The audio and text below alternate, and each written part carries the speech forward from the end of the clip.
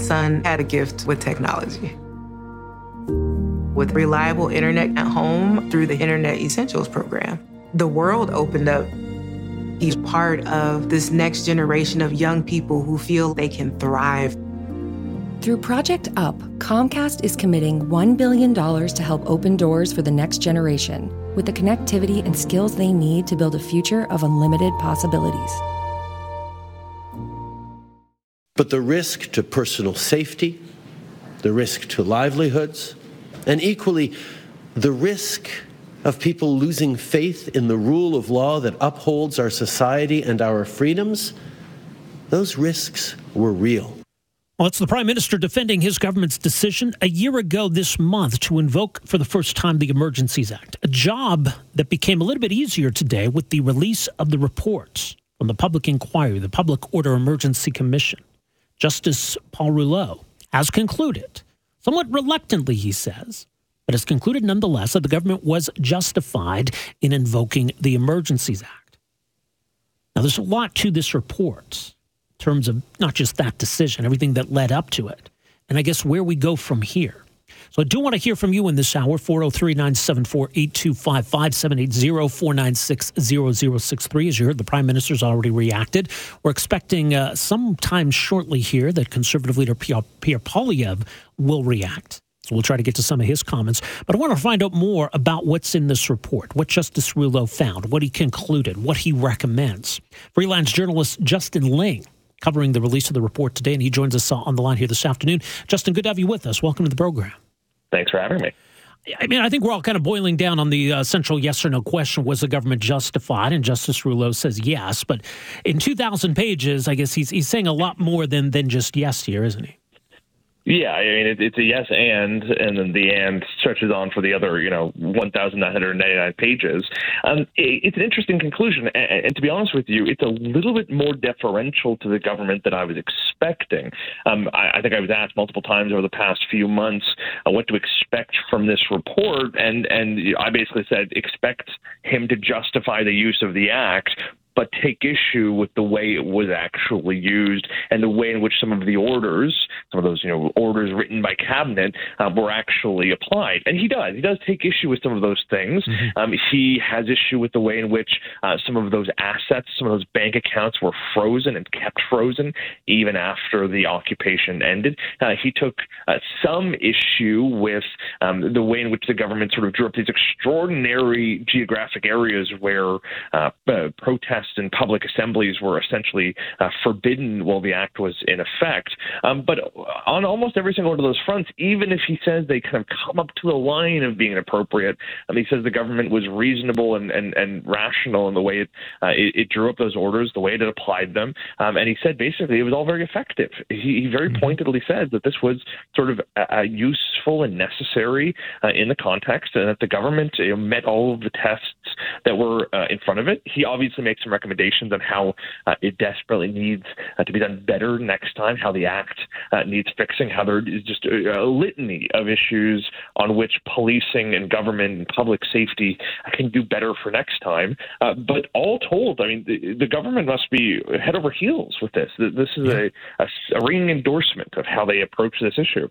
Yeah, it really does seem to be. And I know there were some lingering questions coming out of this inquiry about whether the government had, in fact, met the threshold. The testimony we heard about the other options that hadn't been explored, the testimony we heard about, the strict CSIS Act definition of public order emergency and a different interpretation from the government.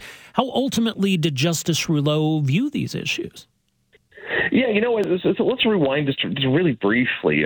As we were awaiting this report, there was basically kind of three major camps of thought. One said the government was right and this was necessary, and they met all of the tests and everything was kind of hunky-dory. Right. The opposite side, the pro-convoy side, said this, there was never a threat to public safety. This was never actually illegal, that they were protesting peacefully, and that dancing in the streets and sitting in a hot tub does not rise to the threat of a national security issue, and that this was the government acting as functionally a dictatorship. But there was, and you can kind of see the logic and the justification justification behind both strains of thought.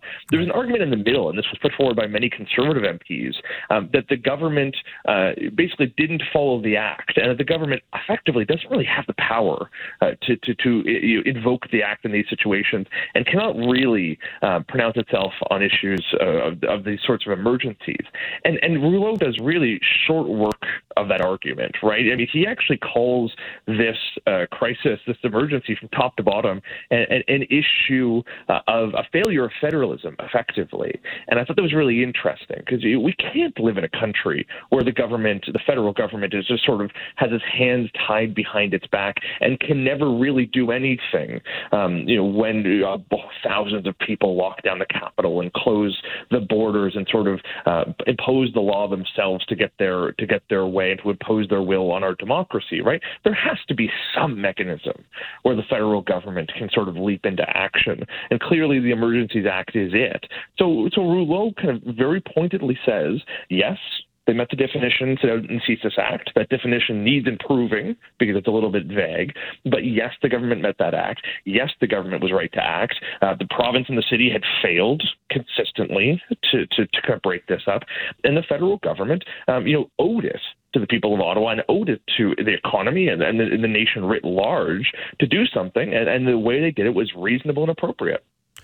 Yeah, he talks about the situation in Ottawa. He describes it at one point as unsafe and chaotic. And I guess that gets to, part of the consideration here is what was the nature of the threats? And, the government's trying to be proactive to some degree and not have to be in a situation we're talking after the fact about carnage or bloodshed, but those who say it was never going to get to that point. How does he see it?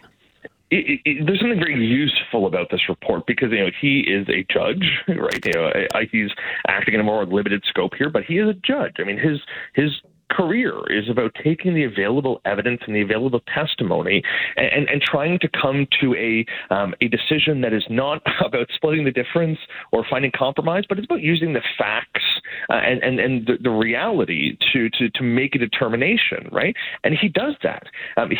While he certainly criticizes the government in some cases for overstating the threat or being fast and loose in its rhetoric, he really demolishes the idea put forward by the Convoy organizers that there was no threat whatsoever and that everything was peaceful and everything was hunky-dory. He very clearly says, hey, listen, there was rhetoric out there about assassinating the prime minister. There were calls to arrest, do citizens arrests, and indeed there were citizens arrests, but to make arrests of public health officials and put them on trial as though it was the Nuremberg trial, right? I mean, he very clearly says, there was an alleged attempt to murder RCMP officers in Coutts, Alberta. He points to the fact that there were feelings inside the occupation that the only way to achieve their aims would be to rise to a level of political violence. He also points out the fact that there were counter-protesters, people who wanted these people out of the city, who were also kind of ramping up to be more confrontational and potentially that could lead to violence. So he is very clear-eyed and very rooted in the facts and the evidence to point out that there actually was both a threat to the people of Ottawa, a threat more broadly to police, and a threat to the national security of the country, never mind the economic threat that was sort of posed across the country by these border blockades. So I think, there will be people out there who will just throw this to one side and say, he's just carrying water for the Trudeau government. We can't listen to him. Let's ignore this report. But I hope most reasonable people, even if they don't love the fact that the Emergencies Act was invoked, can look at this and say, putting aside all the rhetoric and the overheated sort of dialogue, there's a very clear conclusion here that there was a threat to national security and that something had to be done. And there were failures that led up to that. You alluded to it already, and it's something he points to, that maybe it should have never got to the point where the Emergencies Act was necessary. So who, in Justice Rouleau's view, failed here? I mean, kind of everybody, right? Like I said, it was that failure of federalism. It was the fact that the federal government sort of had a hands-off approach until things got really intolerable. He absolutely castigates Doug Ford for being missing in action. We heard testimony about that at the commission, underlining just how sort of indifferent the provincial government was to this crisis and how they wouldn't even join the meetings in some cases. And of course, he has a a tremendous amount of blame for the city of Ottawa, there's actually a really interesting section where, obviously we're still digesting this very, very long report, but there's one interesting section where he actually says, the failure of the city of Ottawa and of the Ottawa Police Service to stop this and to lay down the rules of the law, and effectively the decision to let them take over downtown Ottawa on this optimistic and naive belief that they would take off after a couple of days, functionally gave them carte blanche to break the law, right? Our system of civil liberties is one where there has to be a mediator. The state kind of has to play, that the person in the middle to make sure that one person's expression doesn't trample on someone else's rights. And the city of Ottawa didn't do that, right? So certainly the protesters bear blame for their own actions, but the city of Ottawa also bears a tremendous amount of blame for being incapable of mediating those two sides and letting basically them fend for themselves because they were incompetent in their response. Now, it was interesting, too, regarding the act itself, and Justice Rouleau, he talked about what he called deficiencies in the government's response. You mentioned some of them, the way which some of these bank accounts and assets were frozen. But he did seem to indicate that the act itself does have safeguards, can be useful. So he's got some recommendations here, but are we likely to see any kind of significant changes to the act itself or how this all works? Oh, I think we should all be very, very attuned to the fact that these changes are necessary. The Emergencies Act has never been used before. It was written with an intense focus on protecting civil liberties, right? It replaces the War Measures Act, which was a full frontal assault on the fundamental rights of everyone in this country. And when it was applied during the October crisis, it suspended and wrote roughshod over the democratic rights of everyone in this country. And so the Emergencies Act was written as a response to that. Now, I think it's clear that it was very much coming from a place of very little experience, right? No one was quite sure how to draw up these safeguards and these thresholds and these safety measures in such a way that would be effective and practical because there was no way to test drive it. So this was our first real experience or experiment with it. And clearly we learned some of the problems with it. That CSIS definition you mentioned before is a really tough thing to really detail and to establish. And the government kind of learned that. And I think Rouleau really grappled with that issue as he went through it. And he even writes, listen, someone else could come to a very different conclusion than I have. But the conclusion I have is that they met the threshold, but that threshold desperately needs to be rewritten and needs to be fixed. These changes need to be done because we can't have this act being used willy-nilly, at the whim of a government that doesn't like some protest, but also the act cannot be so stringent that it ties the hands of the federal government to being incapable of acting when there actually is a national emergency. So fixing this act, I can't stress this enough, has to be a core priority for this government, and it needs to be done in an incredibly bipartisan way that is done by consensus and not kind of by unilateral action. And our minority parliament hopefully will engender that kind of discussion. And I hope the Conservative Party and the Green Party and the Bloc Québécois and the NDP are all very clear-eyed about the need to put partisanship and point scoring aside and actually fix this act because it is an incredibly important thing to ensure that both we can maintain public safety going forward without driving over our civil liberties. Indeed. Well, we'll see if that all happens. We'll leave it there for now. Much more is mentioned, bugeyedandShameless.com. You're tweeting about this as well, of course, Justin_Ling. Folks can find you on Twitter. Justin, appreciate this. Thanks for joining us here this afternoon. Thanks for having me. Okay, there you go. Freelance journalist Justin Ling. His Substack is mentioned, bugeyedandShameless.com, on Twitter at Justin_Ling. Kind of an overview of what's in this report, what Justice Rouleau found beyond the yes, it was justified response.